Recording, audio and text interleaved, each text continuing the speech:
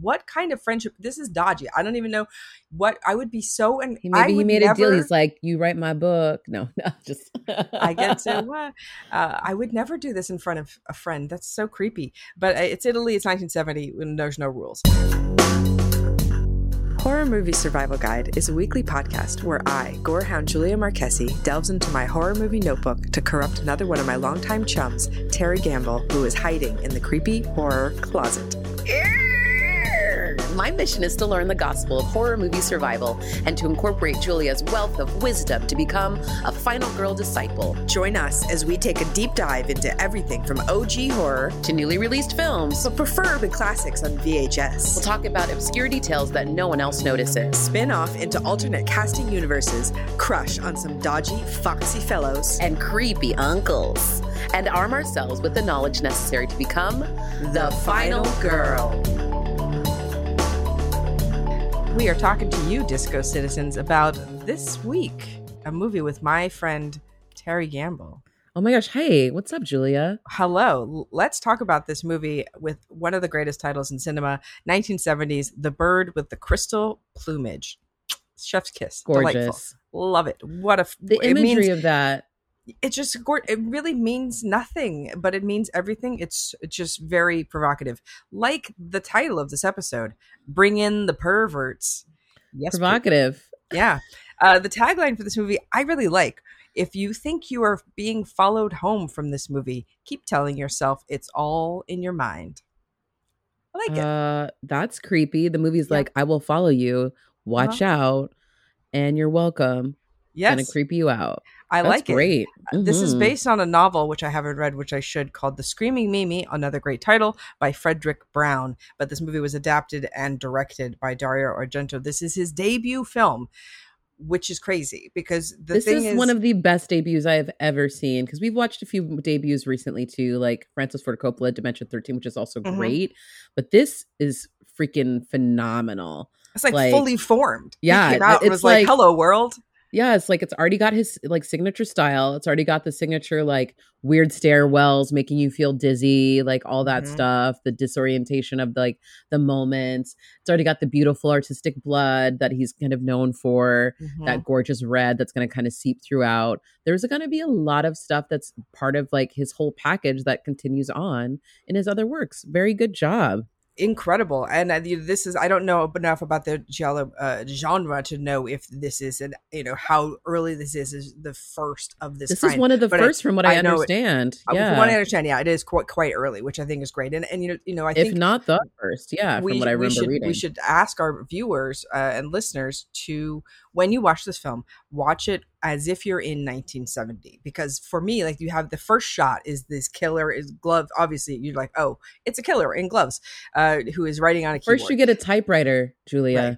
And the beautiful sound of the typewriter opens the movie. And that might be one of my favorite little, just like, I was like, ooh, it's very evocative already. And like loving the font, all the stuff that's going on with that. So yes. So I see this and I go, oh yeah, giallo, killer gloves. But then you have to go, no, I'm watching this and I don't know that this is a trope yet, right? This isn't a trope. This isn't anything. This is brand new. Not done. Yeah, this is like a brand new moment. Exactly. So I think you have to cast your mind back to a time where giallo isn't, you haven't seen Suspiria and Tenebrae and Deep Red and like all these ones that you know and love. Like, cast your mind back to a time they don't exist, which is, I think, whenever you're watching a movie, I think watching through the lens of that time period is always a good idea. So we have a killer who has a fabulous knife. Well, when you have a fabulous knife collection, one would like to think that you're a killer, right? Yeah. One would say like, probably killing people with those knives. We have our first victim, a lovely 18-year-old student who he is taking pictures of. They are taking pictures of. It's going to be like, I love the outfit, lots of black and like vinyl. And I was like, well, this look a little like naughty. I like it. I like the outfit. Very dominatrix-y, kind of vibe. But it is very disorienting. Like I said, from the very beginning, there's just like, you can't tell exactly what they're looking at, like, who's who. You don't get a full glimpse of anything, it's just like these crazy quick cuts and all of a sudden, we're moving on. Yeah, he's got style, this guy. Mhm. There are three women who have already been murdered in the town, so people are on edge. We meet our hero, Sam, who is played by Tony Masante, who is a American writer who came to Italy to write this great work and hasn't written anything except he was hired to write a book about rare birds. This is something that he has no interest in, but they will pay him to do it. And now that they have paid him, he is now going to go back to America with his girlfriend Julia, played by the incredibly sexy Susie Kendall with amazing hair. I lusted after her hair this whole And movie. I was like, and her name's Julia. I was so And her name's excited. I was like, Julia. "Aw." Yeah, you always get And she's excited got when you hear Julia your hair. name. Yeah. When you hear your name in a movie and you get to hear the character say your name, you're like, yeah, say my name. That's cool. Yeah, for It's so sure. dorky. And she's like a hot young thing and so fun to watch. So you're just like, yes, this is great. And they're cute little lovers and enjoying their time. It seems like their final days in Italy, and they're getting ready to go back to America. Um, but things happen along the way where Sam is going to witness a death, or a near death experience for this woman, in a art gallery, and it's Right. such a wild, beautiful scene. What a cool shot! Cool It shots is. these are.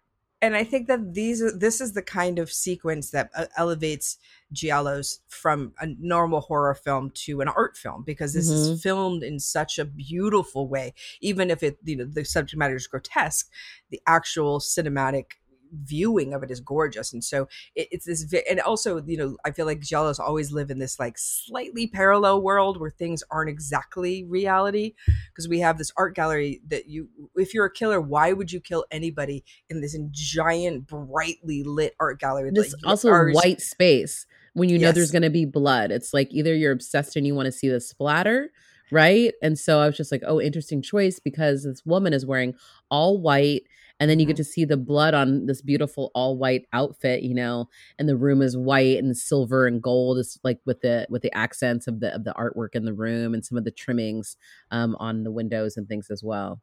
And he gets trapped in this very strange antechamber between the gallery and the street, where he can't get out, but he can't get in.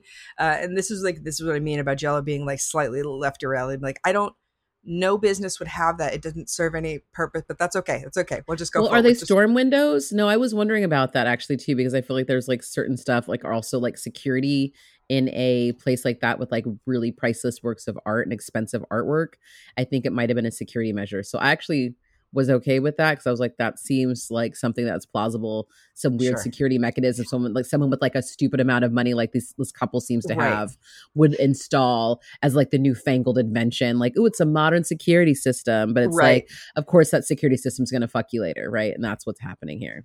But actually, in Giallo movies, I don't mind this kind of thing, where I'm like, oh, even if that doesn't really exist in real life, that's fine, because we're not really in reality. We're in this hyper reality where blood is orange and it's all just kind of this slow motion beauty fest. So the police arrive and, of course, are suspicious of him, because they're like, well, what are you doing here? What the hell's going on? But she's okay, not dead. So they cart her away. Her husband comes, Albert, and is flummoxed about what has happened. She said he was there. She was there doing the books late at night, and they are the owners of the gallery. So now that he is involved in a murder investigation, the police compensate his passport, and now Sam is stuck in Italy, whether he likes it or not. Yeah, I like how like sly they are about it too. They're like, oh, like let me just check out your passport for a second. And I was like, don't give the police your passport, like in my brain. And he's like, okay, here you go. And they're like, okay, thanks. I'm like gonna stick it in a drawer. And he's like, wait, I was planning on leaving. They're like, no, you're like too important of a witness, and we're gonna need to stick around, dude. So sorry.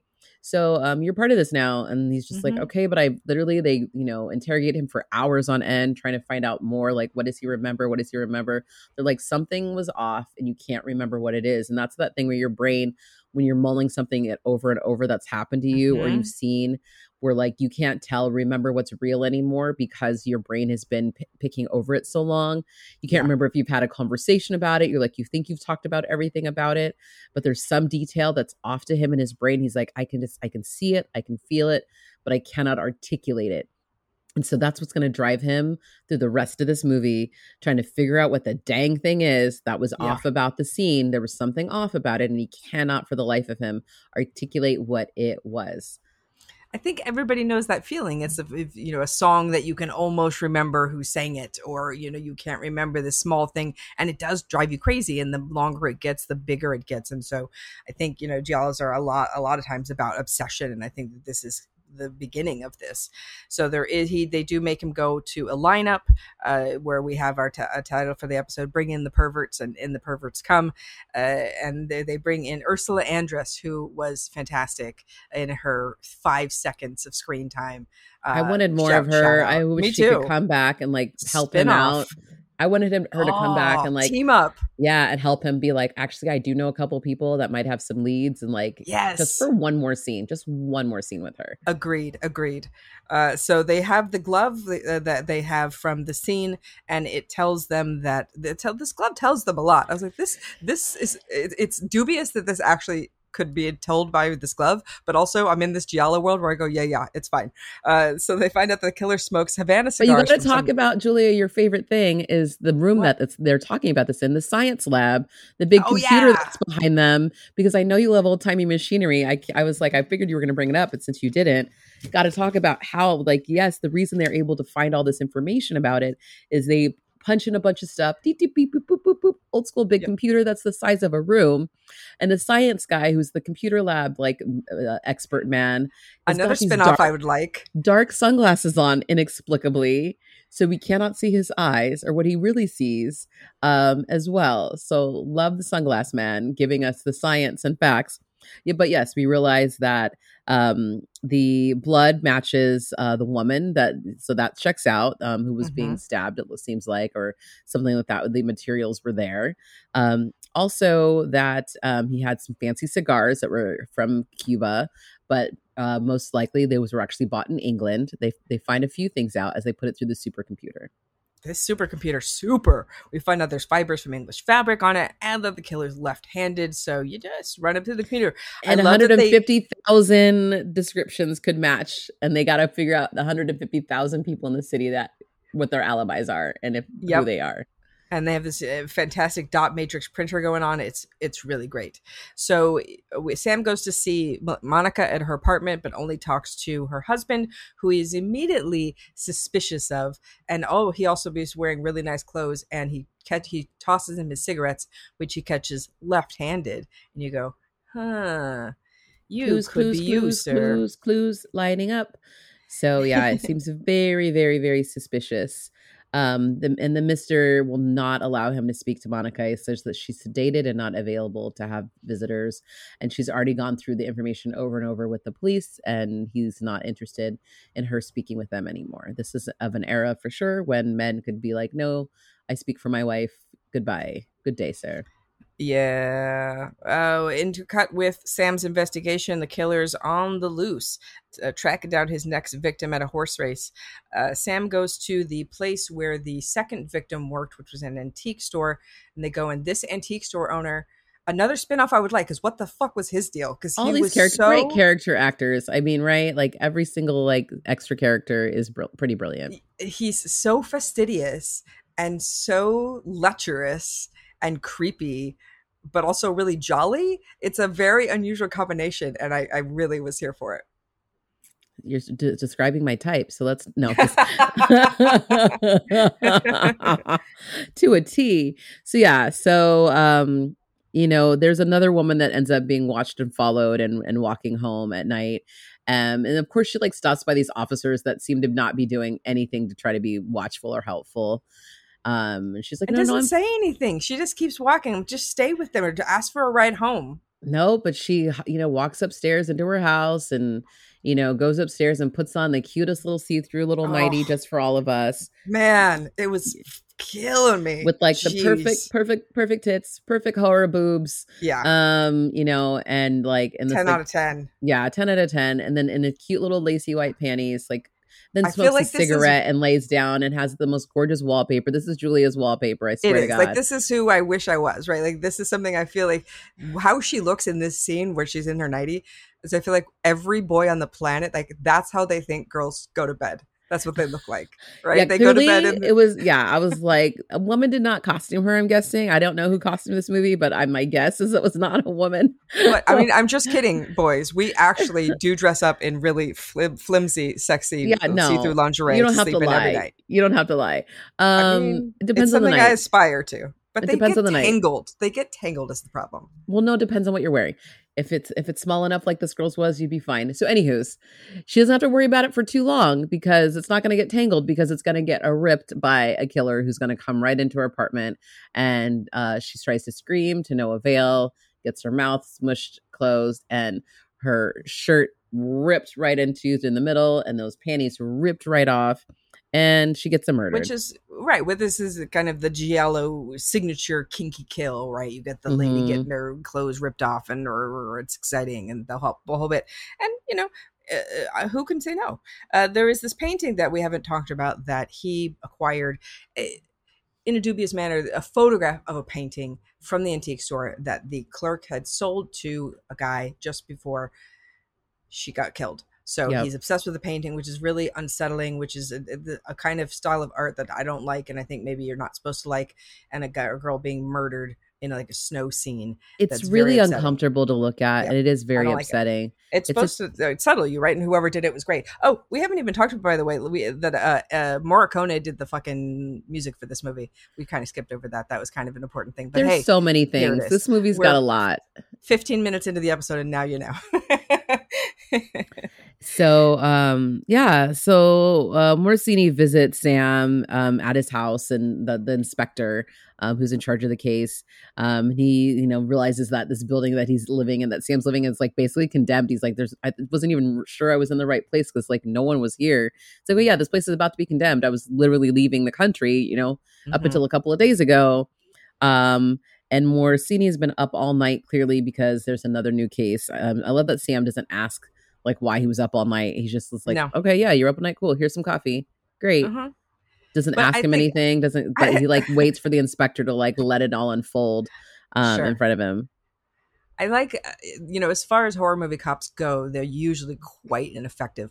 And I find like Morosini is kind of on top of it. No, he's actually doing work. Yeah. He's doing usually like a couple steps ahead of everybody. And I was like, as you should be as a fucking cop, man. Yeah. Inspector. So shout out to a cop that actually does their job well in a horror movie. A rarity. Yeah, he's doing the do. And he also, comes back again, is asking Sam again. He's like, do you remember anything? And Sam's like, I was like, I'm racking my brains. Like, he's like, it's like you talked about that itch that you can't quite scratch it. You can't quite figure out what that thing is, what was off about the scene. And he still can't figure it out, but he's invested, and he can get now. He's like obsessed. Like you said, he bought that thing, that print of the painting, basically. Like he's like, trying to get himself in that mindset. Even Julia's like, are you sure, dude? Like you're like very too into this. Like we should probably leave. And so, but things get dicey because the killer calls the inspector as well. And they get to talk to him because the inspector goes onto the news to tell some spectacular lies. He says potentially about where they actually are with the case. So as inspectors have to do when they go report murder things on the news, they might tell a little mislead to try to catch the killer. Of course. But, the killer's getting cocky and making phone calls. What's going to happen next? We find out Sam goes, his next lead is Garullo, who is the pimp of one of the victims who is in jail and who has a strange stutter tick where he says so long at the end of all of his sentences. And so the first time it catches Sam off guard. So he's like, gets up to try to leave. He's like, where are you going? You said so long. He's like, no, just always say so long. It's like that. That's this deal. Like what a fun little quirk to put on a character that doesn't need to be there, but his nickname around everyone knows everyone knows him as so long. I'm like, that's great. So it's fun to, if you're going to have a movie where characters going around and meeting a lot of people, making those characters interesting is paramount. But I feel like most horror movies treat this kind of character very cavalierly. But nobody's a throwaway here, and you need to remember who they are too. So because they're all connected, right? And then you want to remember who's giving you what information and at what time, because it's going to help you lead to ultimately, hopefully, to the truth, as Sam is on the quest for. So the pimp, So Long, basically tells him, he's like, this wasn't anybody from like my cohort or any of us poor guys that are just out here working the streets. He's like, this was something that was done by a rich person or a gentleman, just based on how the stuff went down, based on the stuff you guys have found. This isn't somebody poor. We're dealing with somebody who's got a lot of money. Maybe someone who can buy a gallery, maybe someone who can buy some crazy windows in a gallery that's shut down in a weird way. But as Sam and his girlfriend Julia go out one night, they are getting tailed around by a bodyguard, and Julia notices, oh my gosh, why is this guy following us? And he's like, oh, those are one of Morosini's guys. It's all good. He's on our side. But all of a sudden, that guy gets attacked by a car trying to run him off the road, and they are on the run from some wild man chasing them around with a gun, and they are trying to get out of there. So there's an amazing chase scene in a bus graveyard, and our killer, this is something at first you're like, what an idiot. If you're a killer, don't wear a bright yellow jacket with Boxing Club on the back. It's so distinctive, right? That's why you should always wear all black. So at first you think he's this big idiot, but of course we get to this interesting point where Sam is being followed by this man with a gun. And at some point they switch. So now Sam is following the man with the gun. When they get to a main road instead of being in the back alleys. And so, yeah. Because he tries to tell people he's being followed. And then that man is like, oh, well, if you're going to tell people, like, I must stop right now. So he stops. So he goes into a hotel where there is a meeting of the Boxing Club gentlemen, and everyone is wearing a yellow jacket. There's like over 100 guys dressed exactly like our killer on the loose. And so, and I love this little hall porter guy, even this little random guy saying, Mrs. Johnson, or whatever, however he's saying it. It was just like very like peculiar. And that's the man he asked, like, did you see a guy with a yellow jacket and a blue hat? And he's like, yeah, right in there. And it's like, he opens the door and the reveal is, all everyone. So there was another murder. A girl gets killed with a straight razor. Always fun.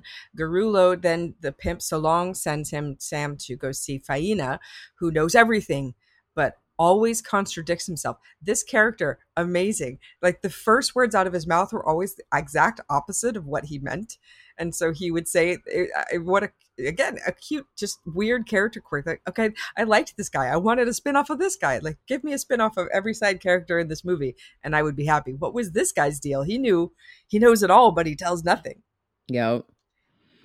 So then we get the killer finally calling Dalmas. It's calling Sam and warning that he needs to get out of the freaking country and stop messing around. He's like, didn't you get my warning? Like, basically, you were almost killed. You have that hot, beautiful lady, your girlfriend, Julia. You like her? We're going to kill her if you decide to stick around. So go back to the USA. But of course, he's got a recording device, by his phone, because he's kind of been waiting for this moment. I think after the police got a call as well, like they made sure he was set up with that by his phone. So he records a good amount of the call. So he shares that call, of course, with the inspector, and they hear a little weird sound that they try to isolate that turns out might be something. Interesting. Yes. So they find out that these two phone calls are, by their voices, they can tell that by two different people. So if you look on the oscilloscope, you'll see that the sound waves are different between. We get more old-timey science. Yes.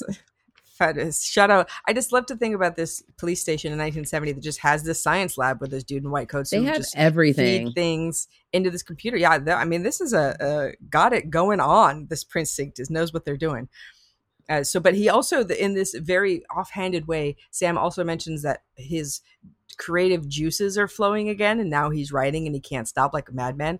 And you're going down a dangerous path, Sam. You're going to burn out real quick. Well, he's inspired, because it's like he's been here and it's been idyllic, I'm sure, but it hasn't been interesting like this. And this is very inspiring if you're an artist going through something like this intense, like to have a near-death experience like he just had, basically, and go on that high chase and that run, and having his life literally threatened. Of course, he wants to write something now.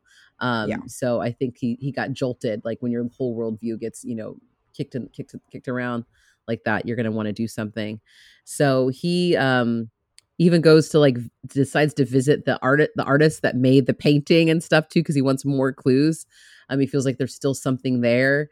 And this is a fun little scene too, that little artist as well, who's just this level of chaos. If I was dating someone and we were leaving the country, they're packing to leave the country, they're going to leave in 8 hours. And he was like, "Hey, I'm going to leave. I'm going to go on this train job to this other town that's 90 minutes away. And I'm going to go talk to this dude, but I'll be back in time for everything." I would freak the fuck out. What are you doing, man? Like, I can't even imagine the level of pressure, but he seems so like, about it. Goes to see the guy. He lets him in through a ladder. He's a real weirdo living in this place with, we find out, cats in cages, which he eats. He breeds them to eat. That's his food.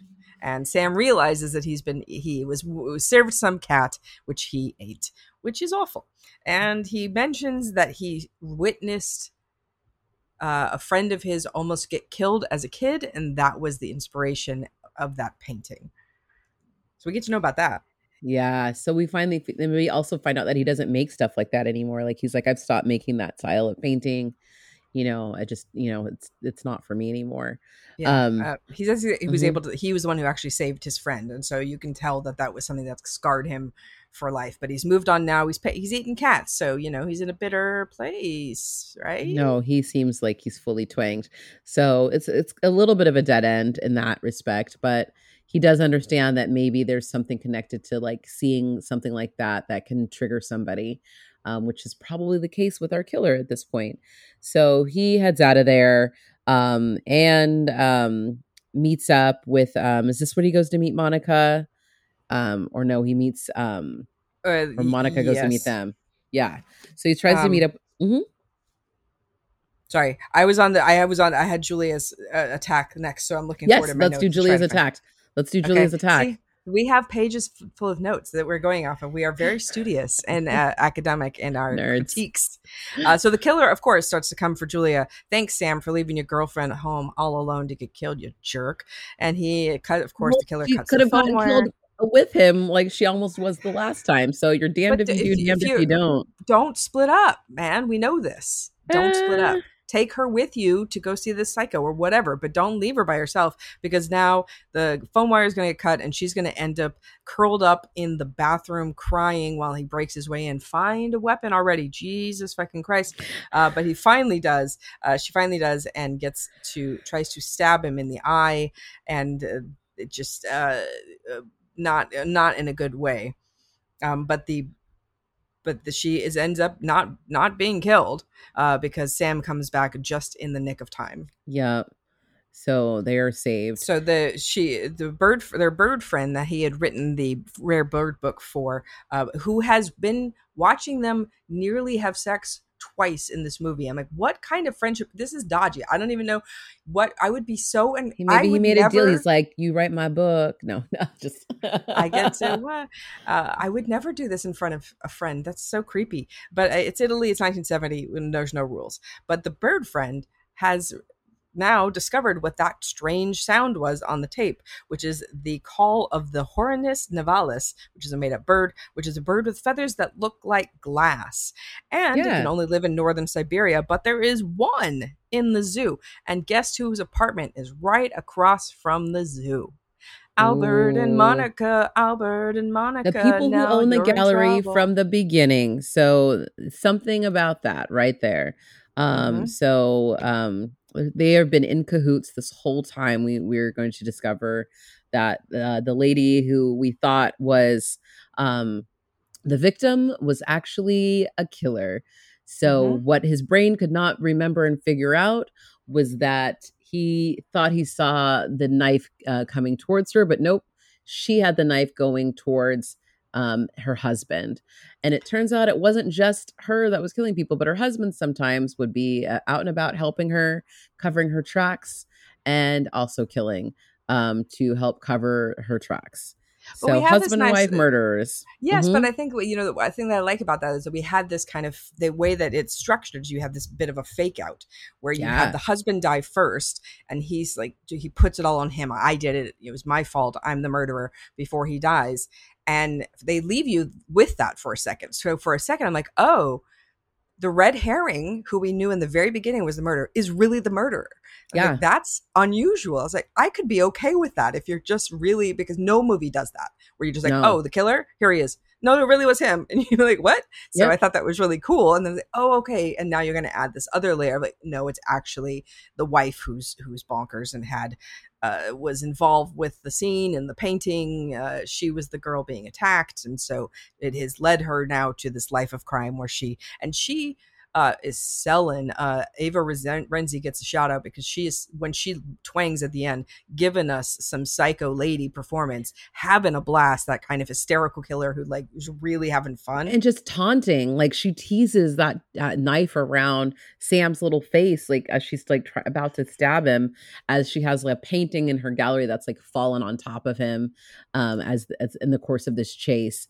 And this she's really about to take him out. It's a massive piece of art. It must have been so uncomfortable to be underneath like to do that. Giant sculpture that's a big square, like 10 feet by 10 feet or something, really big, but covered in spikes. But he doesn't get to, I don't think he gets spiked. I think he is surrounded by spikes. I don't think he gets impaled. Yeah, I think it's some which weird... is a little disappointing if you're going to have a painting with spikes. I would like a little bit of spikeage. Like one little spike like in the leg, like in the thigh maybe or something. And then he gets to limp away like a hero.